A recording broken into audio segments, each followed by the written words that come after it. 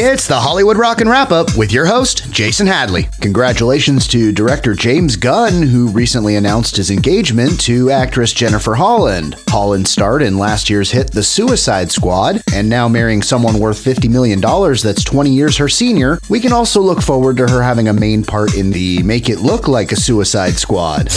Justin Bieber postponed a series of upcoming tour dates after announcing that he tested positive for COVID-19. Bieber's PR people are rebranding him as the first quarantine pop singer. If you watched the national anthem at the NBA All-Star Game and you were wondering whatever happened to Macy Gray, she became a butcher.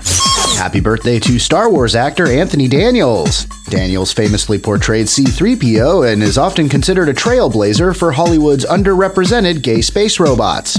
And that's the Hollywood Rockin' Wrap-Up. Follow us on Twitter at Rockin' Wrap-Up.